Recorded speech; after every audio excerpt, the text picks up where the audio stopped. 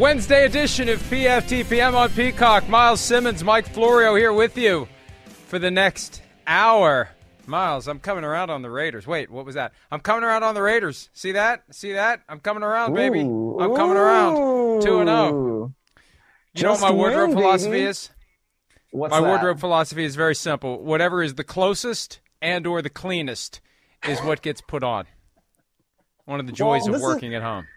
Yeah, I know, right? The only reason that I've put on collared shirts now is to actually go on television with you, Mike. Otherwise, I just wear long sleeve workout shirts with a cutoff hoodie. It's very, very comfortable. Yes, it is. Comfort is the key when working at home, and pants are indeed optional. Shorts are the way to go, especially when it's a little warm up here in the attic above my garage. All right, we got a full hour. It's a Wednesday edition, not Friday. We know what Friday means. We're not quite to Friday. It's Wednesday. And that is the day that we get press conferences, we get injury reports, we get some more information about players that we knew were injured, players we didn't know were injured, players that we thought were injured to a certain extent but are actually injured more than previously believed. Let's start with the Chicago Bears. They go to Cleveland this weekend, and former Ohio State quarterback Justin Fields will be facing your Cleveland Browns, Miles. Andy Dalton, week to week with the knee injury. Let's hear. We've heard enough from Matt Nagy about the situation. We get it. We know. We know where he's coming from. Andy Dalton's a starter if he's healthy. This is a great opportunity. It's not quite discovering plutonium by accident, but we can play Justin Fields until Andy Dalton's healthy, and he won't be healthy until Justin Fields stumbles. We don't have Justin Fields yet. Well, anyway, if we have Matt Nagy, let's go ahead and hear from him again so he doesn't feel neglected. Do we have him? Do we have him? Do we have him? Do we have him? I'll keep saying that until it starts. Do we have him? I'm filibustering. Do we have him? We do. Do you feel as a coach obligated to go back to Andy? When Andy is healthy, he's our starter. And then I go back to, for Justin, Justin's worried about right now. And Justin's worried about trying to help us beat Cleveland.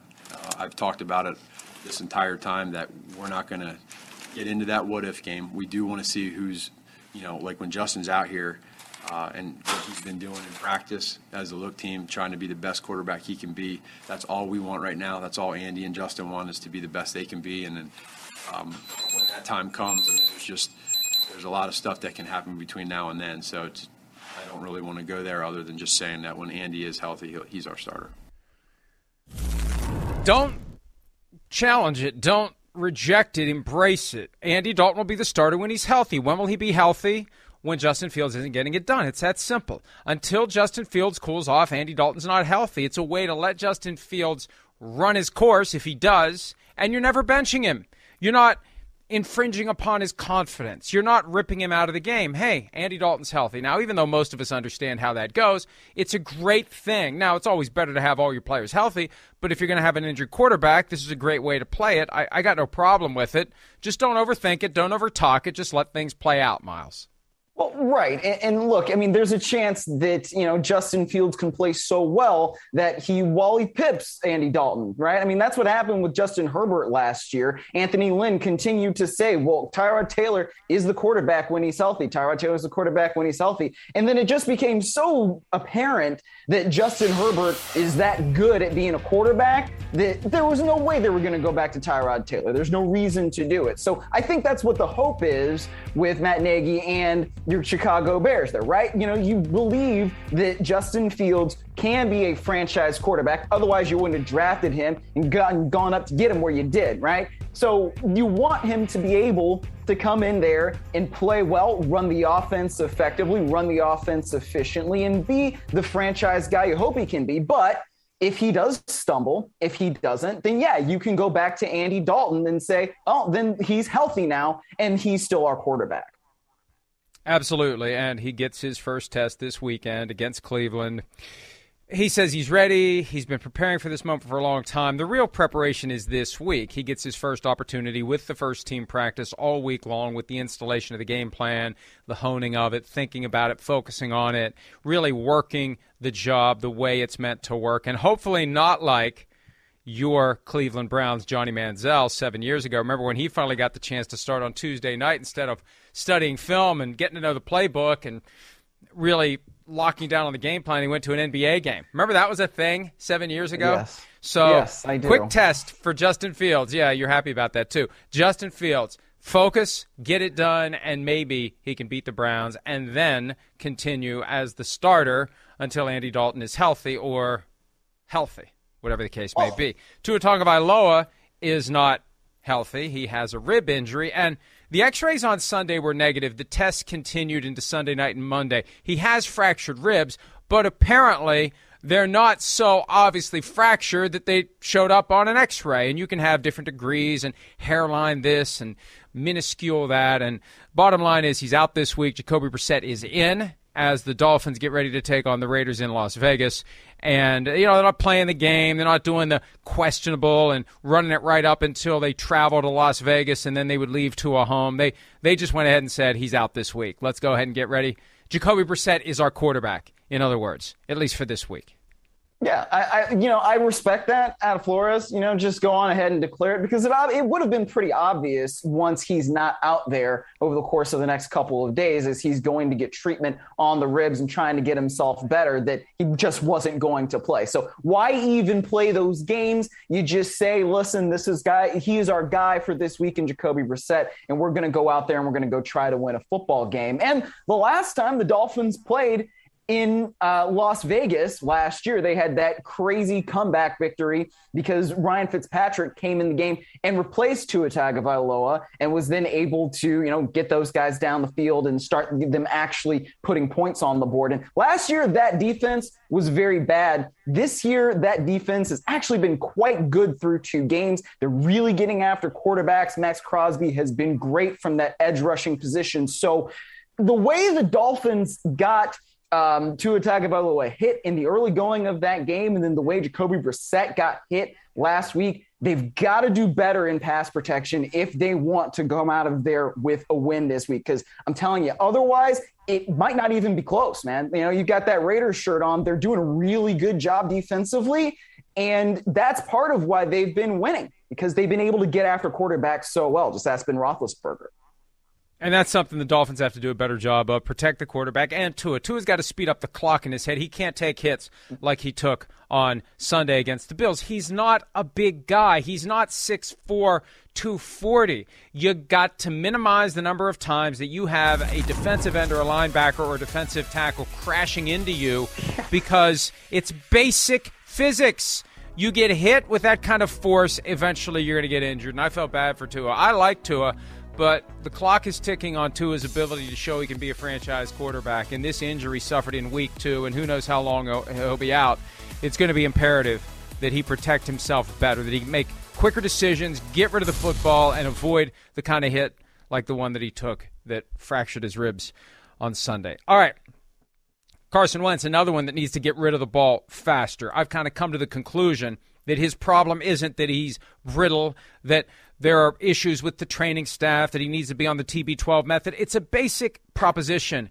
Don't let Aaron Donald drag you to the ground. If you don't let Aaron Donald drag you to the ground, you don't emerge from that exchange with sprained ankles. Not ankle. He's on the injury report. Did not practice Wednesday. Ankles. Left and right. And that's something that Carson Wentz needs to learn how to do, or we are just not going to see very much of him ever. It's Jacob Eason for the Colts this weekend as they take on the Titans. It's a huge game, and the Colts are in danger of falling 0-3. And we've been saying it for weeks. You look at their schedule.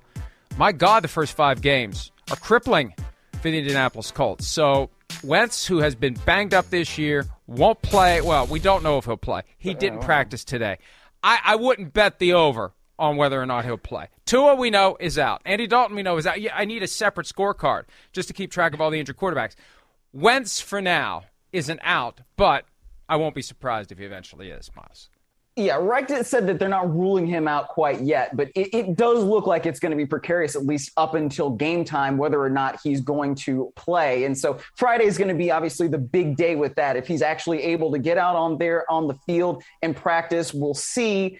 then he's going to have a better shot at playing on Sunday. But when you're talking about the two ankles, right, the left was already sprained earlier in the game, and he was able to play through that pain. The right, as you're seeing right here when Aaron Donald twists him down, like that looked bad when I was watching the game in real time. And so, from that standpoint, yeah, you're right. You can't just let Aaron Donald drag you down, right? You've got to get rid of the ball a little bit sooner, or not just throw the ball away or just eat it, something. Like when you're doing that and you're almost, tempting fate to say, oh, I'm going to get an intentional grounding call instead of just taking the sack right here. So it obviously didn't work out very well, when you're trying to get rid of the ball there and Aaron Donald's dragging you down. But if this is an opportunity for Jacob Eason, and as it turns out that it might be, then it's going to be huge for him to say, what can I do in practice so that I really am prepared to go out there on the field and defeat the Titans? Colts have done very well historically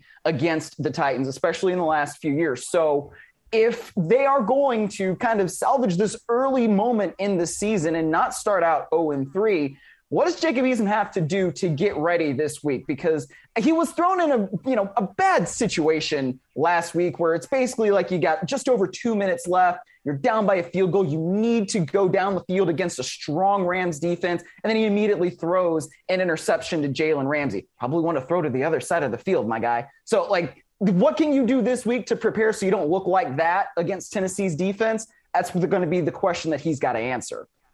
And one of the points Sims made, and he actually called the shot once Eason went in, he said, watch, he's going to throw an interception because he thinks he can throw the ball into windows that just aren't there. And remember, when Wentz had the foot surgery in training camp, it was Eason. It's Eason. Eason's the guy. And then after a week, hey, you know what? Sam Ehlinger is getting first-team reps. Yeah, because they weren't happy with Eason. So they got a problem there in Indianapolis, and they're in danger. With or without Wentz, they're in danger of falling to 0-3. John Gruden of my Las Vegas Raiders. Oh, I see. My Las Vegas Raiders.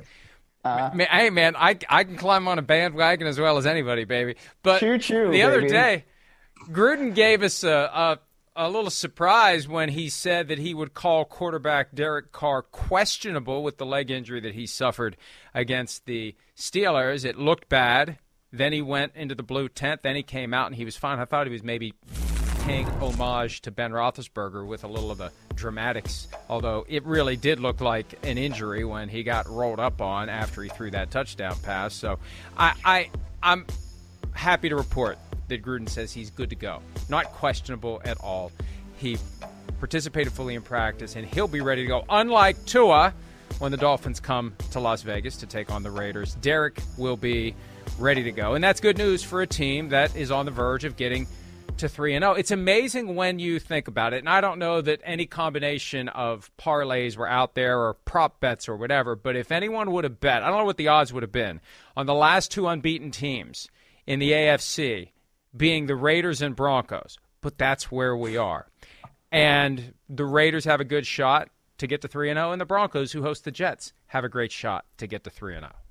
Yeah, they both do. And listen, I think that whenever John Gruden starts talking about guys are questionable on Monday, especially if it's Derek Carr, you say Derek Carr is questionable, it's probably going to end up that he's going to play because that guy, it takes a lot to take him out of a game, and especially, to take him out of the game or so early in the week. So when he said questionable, I'm like, all right, well, that means that either it's some kind of interesting motivational tactic for Derek Carr to continue to get treatment, which I don't know that Derek Carr needs, or it's just something that he's just saying. So it's no surprise to me that Derek Carr was able to go out there and practice in full today. But, okay, here's something that I want to say, because people think that I hate the Raiders because I say that they haven't necessarily drafted well, even though Cleveland Ferrell's the number 4 overall pick a couple years ago, and he's on your second team, and he was a healthy scratch in week 1. But if you look at what Derek Carr's doing right now, and I know everybody wants to talk about Kyler Murray, Derek Carr is an MVP candidate. We're through 2 weeks, yes. Yep. But he's thrown for, I think, almost 130 more yards than Kyler Murray. He's only had 1 interception, and Kyler Murray's been turning the ball over a little bit, man. So I just want to say, I'm not a Raiders hater, especially as Mike has on that lovely shirt. And I think that Derek Carr is doing a great job of going down the field more. And Henry Ruggs is doing a really nice job of being the guy that they needed when they drafted him at 13 overall or 12 overall, whatever it was. I can't quite remember. And being the guy that can stretch the field and make those catches. That's what they needed out of him this year, and taking that step. Bryan Edwards also taking another step on the wide receiving core. And if they can continue doing that, then, yeah, they're going to be a strong playoff contender. Derek Carr's on pace for nearly 7,000 passing yards, which would indeed be a record because he had a couple of big weeks on pace with 15 to go. Only 15 to go. He's on pace for nearly 7,000 passing yards. But I think it's great. And I think that it's a testament to Gruden, who has been very patient with Derek Carr, and Carr, who has grown into the guy that Gruden wants him to be. I remember when Gruden first took that job, even before he took the job, when everyone knew he was getting the job and Jack Del Rio hadn't even been fired yet, someone who understands the dynamics very well said Carr will crumble under the weight of John Gruden. And Gruden has worked with him to draw him to a point where he's exactly the guy that Gruden would want if he could choose anybody at this point. So good news for the Raiders, good news for Derek Carr, and best news, he's good to go this weekend against the Dolphins.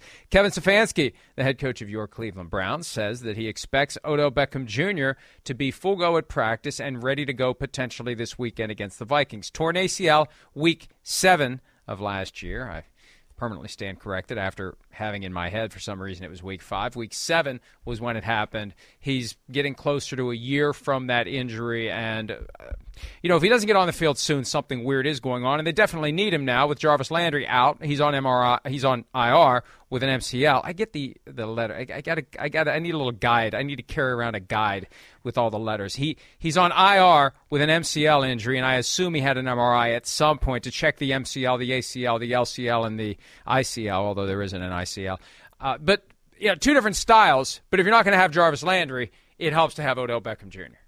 Oh, no doubt. Yeah. And they play different spots at wide receiver there for the Cleveland Browns. But I think that if you don't have one, you certainly want to have the other, especially because that of the wide receiving core is pretty young. If you look at the Cleveland Browns, and you're not talking about Beckham Jr. and Jarvis Landry, right? You've got Donovan Peoples-Jones, you've got Anthony Schwartz, and you've also got Higgins, who has really good chemistry with Baker Mayfield. But yeah, you want somebody who's out there, who's that veteran presence, who knows how to really play wide receiver in this game. And I think you're also going to need your tight ends like Hooper, like Njoku. You need those guys to step up once you don't have Jarvis Landry, because Landry's such a good third down target that you're going to miss that guy when he's not out there. And he's one of the real emotional leaders of that offense. But no matter what, it's still going to run through Nick Chubb. It's still going to run through Kareem Hunt. Those two guys are your guys on the Browns offense that really make that thing go. So as long as they're running the ball well,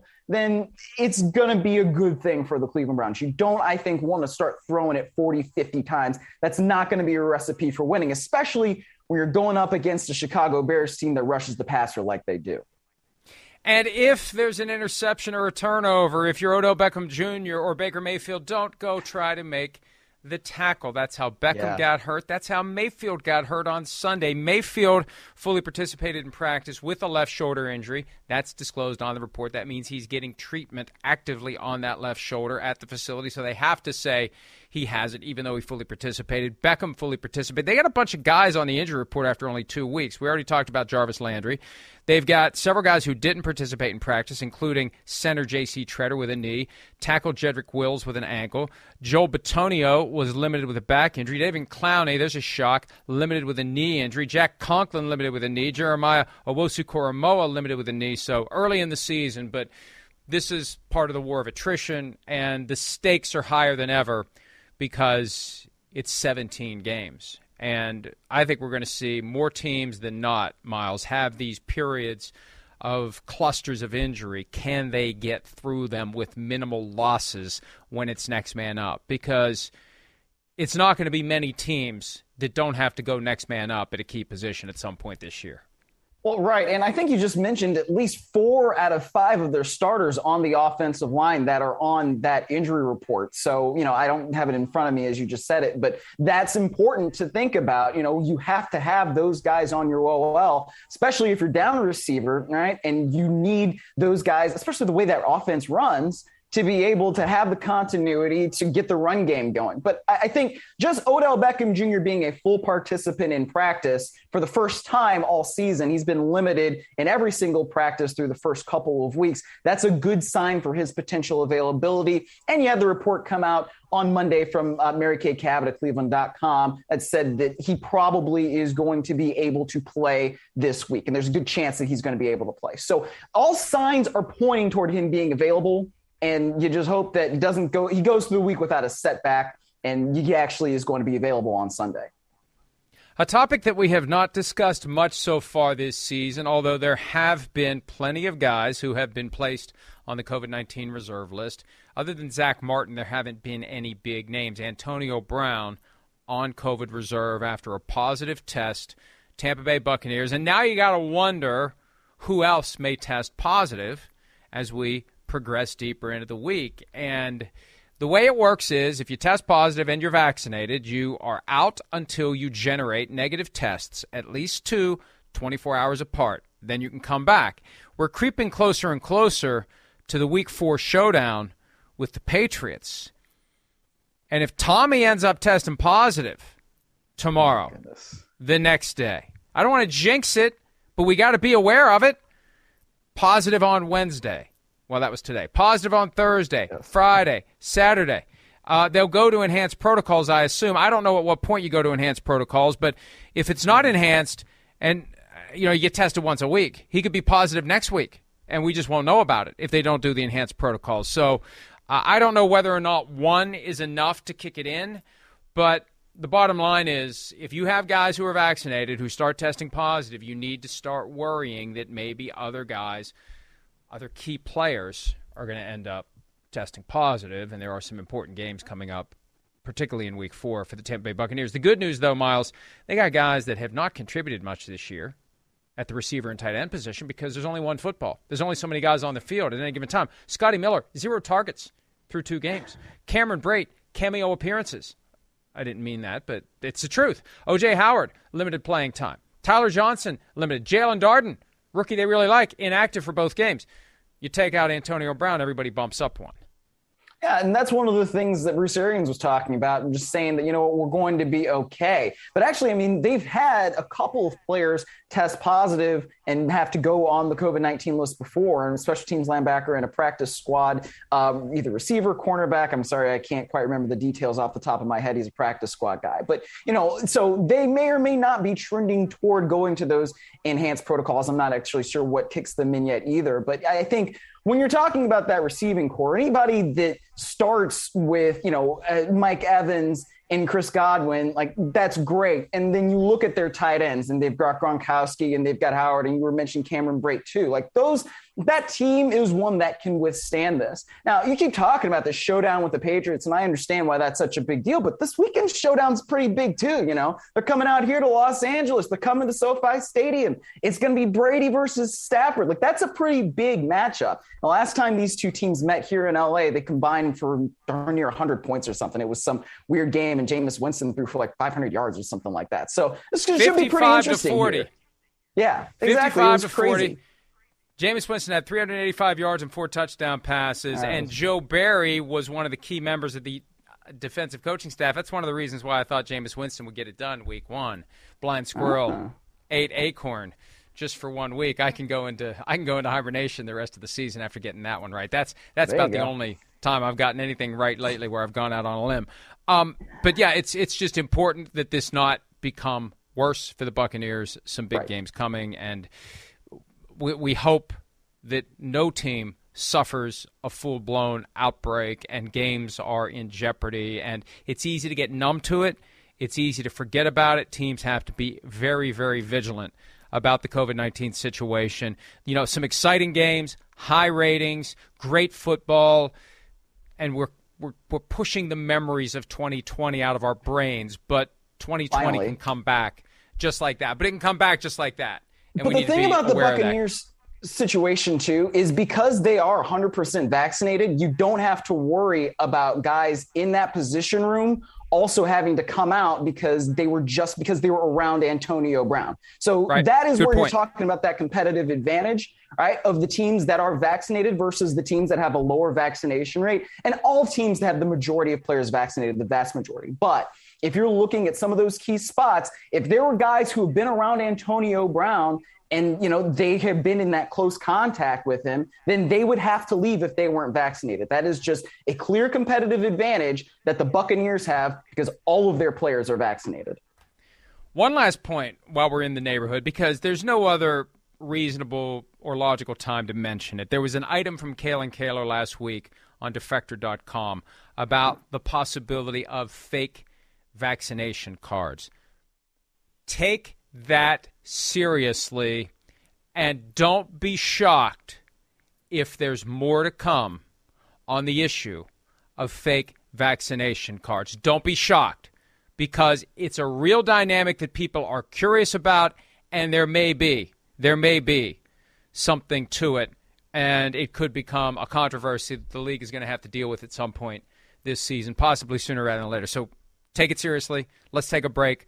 When we return, Aaron Rodgers had some things to get off of his chest on Tuesday, and he apparently felt so strongly about it. He got them off of his chest again today in his midweek press conference. We'll refresh your memory about what he said yesterday and let you hear what he said today when this Wednesday edition of PFTPM continues right after this. It's absolute horseshit to give a platform to people who have no idea what they're talking about as far as my mental state and, my focus, my work habits. People that have not been around me, are not in my life, I don't have communication with them, are not in the locker room. I mean, that's just it's chicken. It's so ridiculous that people get a platform to do this, and it's the same type of people. On the flip side of that, I think in this day and age of media, the things that get the most, it's all about clicks, right, and hits and views, and 1 second counts as a view. So the actually opinions that are garnering the most attention are the most outlandish. So it's not even overreaction Monday or Tuesday anymore. It's overreaction every time a microphone's in your face, every time you have a single shot in the camera and you get to talk to camera, every time you're on a panel. It's who can say the most outlandish things, because that's going to give you the most hits. That's the media we live in. That's fine. But at the same time, I still have this show. I have my weekly stuff. I mean, most people, don't use their platform to defend themselves. I don't think I need to defend myself from people who aren't worth spending time on. So why are you doing it? Why do you do it? I don't get it. And let me just say this. I mentioned this morning. No, Miles, here please, we go. Just give me a little leeway here. One of the great quarterbacks of all time doesn't know Jack Diddley, S-H-I-T, about how media works. Does not understand it. 1 second doesn't count as a view. And you're not going to build a platform that lasts if you're just pandering to morons who are going to flock to clickbait. Because people who get it are going to see what it is, and they're not going to go to it. They're looking for things they can trust. They're looking for things they can believe in. If you are in the business of the outlandish hot take, you're going to get maybe a short-term boost, but people who have a brain or even part of a brain are going to know they're being grifted, and they're going to go somewhere else. So don't pretend, Aaron, that you understand how our business works. I don't pretend to understand how your business works. Don't pretend to understand how mine works. Here he is from today. Miles, I'll let you say something before we hear you. I mean, listen, I mean, I think the floor is yours. Okay, thanks. This rarely happens, so wow. No, but I think that what he's saying. I know. I'm joking. I'm joking. Ha ha ha. I'll take your platform away. No, you could actually. You keep inviting me back on the show. No, I feel like what Rodgers is trying to say is different than like what he actually said. I mean, I understand what he's saying. What. Oh, don't speculate on what he's really saying. Oh God, don't speculate. Go ahead. I know. Speculate. I don't like saying, and I don't think you do either, just like saying the outlandish stuff, right? Because like you said, it's not necessarily going to be something that's long lasting. And I think that, this is a platform that we have here that has been long lasting, right? And it's very cool, at least from my standpoint, that I get to come on here and share my opinions about football. And I don't feel like I'm giving too many hot takes. I feel like I watch the stuff, I listen to the stuff, I read the stuff, and then that's how we formulate our opinions and then tell people what actually is going on in the NFL. So there are certainly people, I think, from Rodgers' standpoint, where he's viewing it and saying like, well, they don't really know what they're talking about, and I don't like that. And from his perspective, I can see what he means, but I also don't think that, like you were saying, the people who the reporters, the commentators that people actually trust aren't really trafficking in the stuff that he's kind of talking about, if that makes any sense. And it does. And I like this back and forth, because my concern isn't that he's upset with the people who are deliberately coming up with hot takes, who don't believe what they're saying. They just believe that if they say it, it's going to go viral. It's going to resonate. It's going to get clicks. It's going to get views with 1 second, which does not, trust me, count as a view. We authentically believe what we say. We genuinely believe what we say. One of the reasons why this job is easy for me is I don't have to keep all my lies straight. I believe what I believe. Now, my beliefs may change, and if they do, I'll admit it. But it's not like I take one side of an argument today because it'll be great if you and I are arguing, and it'll be great if we go back and forth and you call me dumb and I call you stupid, and maybe we go viral, and then Sims and I are doing it tomorrow morning, and he's taking the side I'm taking tonight, so I'll take the other side so we can get into an argument. No, that's all crap. My point is that Aaron Rodgers, I think, would put everyone in that bucket simply based on one factor. Are you being critical of me? And anyone who's being critical of me is a hot take artist. Anyone who's being critical of me is looking for a quick, outlandish thing. They're not right. They can't be right. They can't have honest beliefs. They can't be smart and logical and reasoned. If they are criticizing me, they necessarily are hot take artists who should be ignored. That's my concern with this backward-ass logic of his, because he's trying to say, as to anyone who would dare criticize him, you are not worth spending time on. You shouldn't have a platform. You are a hot take artist. And when he does that, frankly, and hey, we got 35 minutes of the show in. If half the audience goes and does something else, I'm fine with it. He acts like Donald Trump when he behaves that way. Didn't expect that one. Well, it's the truth. You're just going to stop talking? You're going to let I'll me just talk? I'll throw the baton to you. Hot potato Miles. Donald Trump, go. Let's hear from Aaron Rodgers. Let's hear from Aaron Rodgers. Take some time to collect your thoughts. Come up with a really good hot take that you can use on the other side. Let's hear from Aaron Rodgers. Look, I do want to maybe rephrase or refocus what I said. I strongly believe in everybody's ability to have an opinion, and I respect the fact that they have an opinion and should have an opinion. My issue is a platform given to individuals who only desire to say inflammatory things that are not based in fact, right? So personally, I think I would be a little sensitive to people questioning my commitment to this team. Said it from the start. If I wasn't 100% committed to the squad and my team, then I wouldn't have come back. Now, maybe people thought that was, some sort of cliche line or obligatory statement, but it was the truth. But to use statements like that or things I did in the off season or my own mental status that I actually explained many times in this room or in this forum as the basis for statements around me not caring or not being invested with my team is not rooted in fact. It's not correct. And I do enjoy the opportunity to correct misinformation like that. See, Miles, the problem here is it's not like someone is passing along an incorrect fact about Aaron Rodgers. These are opinions that people are developing based upon the circumstantial evidence. Because let's face it, Aaron Rodgers is never going to stand there and say, you know what, deep down, I'm not really sure that I should have come back. Deep down, it's no better for me now than it was back in May when I wanted out. It really isn't. I rolled the dice, and they came up snake eyes, and I wish I hadn't come back. And boy, I'm going to try my best to hold it together week after week, but it may show at some point. I mean, he's not going to admit that. So you have people, respected people, Bill Cowher with his gold jacket saying based upon what he sees, what he knows, what he's experienced, his opinion is it looked like Aaron Rodgers didn't care. That's his opinion. And if the facts are different, that's fine, but it's not like he's making up false facts. He's reaching an opinion based on circumstantial evidence that Aaron Rodgers may disagree with. But to me, that is far different than, for example, reporting that Aaron Rodgers punched Brian Gutekunst in the stomach.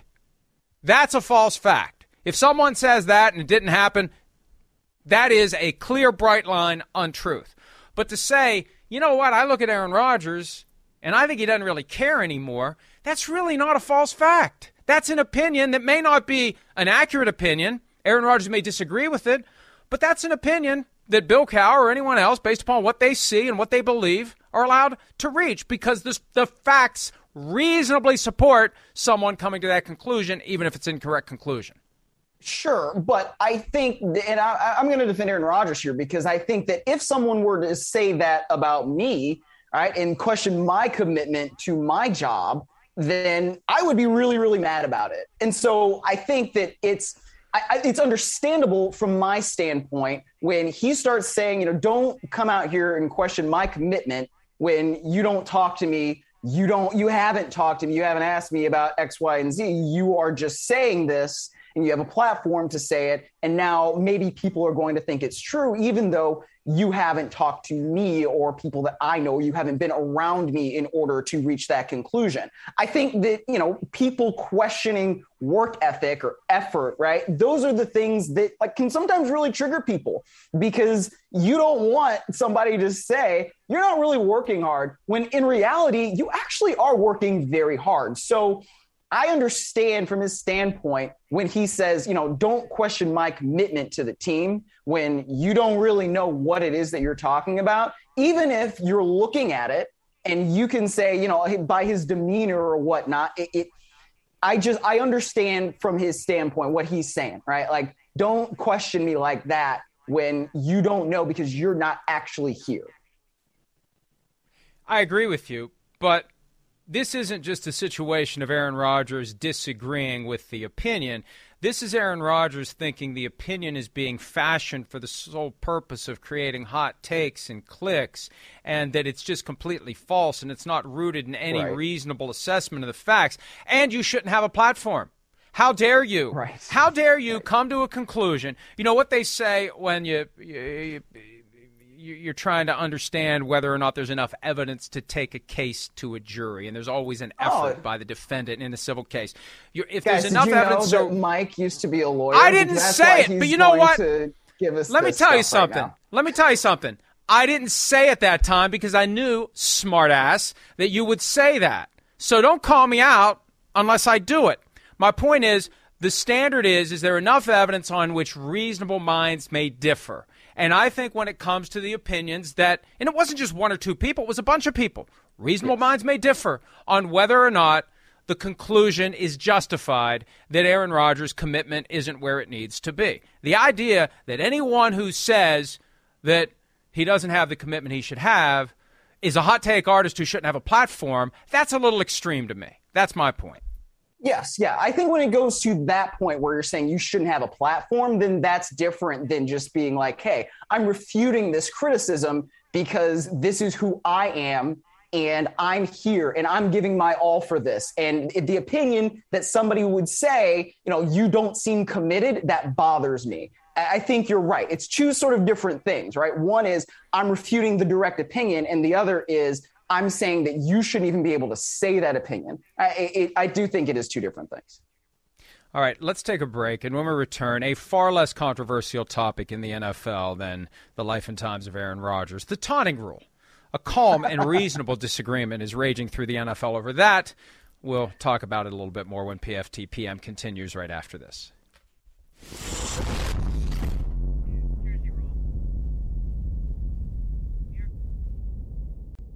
You're on the subcommittee with coaches, and if I'm not mistaken, one of the things was encouraging to look at the taunting. Do you think still this is the right thing to do? This is a good step for the league? Well, I haven't personally looked at any of the calls so far. I agree with the idea. I mean, sportsmanship is very important. The way we treat one another is very important. I think the NFL is out front in so many ways. You know, we're high profile. You know, and kids watch us all the time. So the way we treat one another on the field is very important. It's about respecting one another out there, and you know how it gets interpreted from game to game. I think that's something you got to work through. But it's basically about respect and respecting one another in sportsmanship. John Harbaugh talking about the taunting rule. We had Ron Rivera explaining yesterday what the league is trying to do. You don't want to have somebody get in the face of an opponent and then the opponent files it away for an opportunity at a cheap shot or a late hit later, and then it goes tit for tat until all of a sudden guys are swinging fists into helmets and guys get injured during unnecessary brawls. They're trying to nip this in the bud and not have these vendettas that play out in the course of a game or the next time the teams get together, like when Antoine Winfield, weeks after he had Tyreek Hill's deuces in his face, he gets down there and basically what he was doing was putting the middle finger in Tyreek Hill's face when he did that in the Super Bowl. So, Miles, my concern with all of this is it's been a failure of PR by the NFL to not properly explain this before the point of emphasis. It's not a new rule. It's been on the books for years. It was a point of emphasis in 2014 for taunting. And in 2013, they talked about how you can spin the ball generally, but if you spin the ball at the feet of an opponent, it counts as taunting. This has been around for years. But what happened was the NFL didn't anticipate the reaction, and it's become a social media thing. And I don't get it, because I think we all need to take a step back and say, hey, guys can celebrate all they want. Just don't celebrate in the face of an opponent. And yes, there are some gray areas there where you need to stay away from it because certain things you say to a guy after a play may be interpreted as taunting, so you have to understand what to do after the play. But if you want to celebrate, celebrate. 4 years ago, they revolutionized the celebration rules. They allow so many things they didn't allow before. It's unfair to lump this into no fun league. This is avoiding the kind of fights we see in training camp, frankly, when the league doesn't care. We see fights all the time. If the league didn't try to keep this stuff from going off the rails, we'd see fights during games.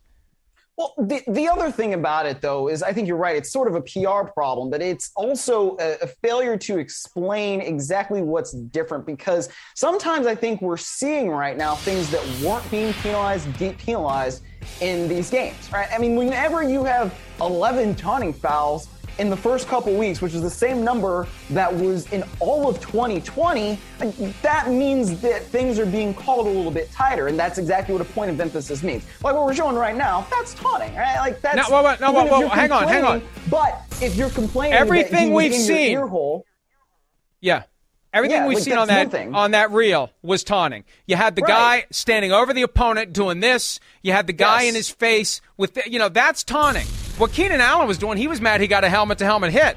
Now, well, let's watch this. The Bills' defensive back, that is clear taunting. That's taunting, and then he continues it. That is taunting. That is what they don't want. Watch it here. That clapping in the face of the opponent who is down on the ground, that's taunting. Keenan Allen wasn't happy he took a helmet-to-helmet hit. The problem is it looks like taunting.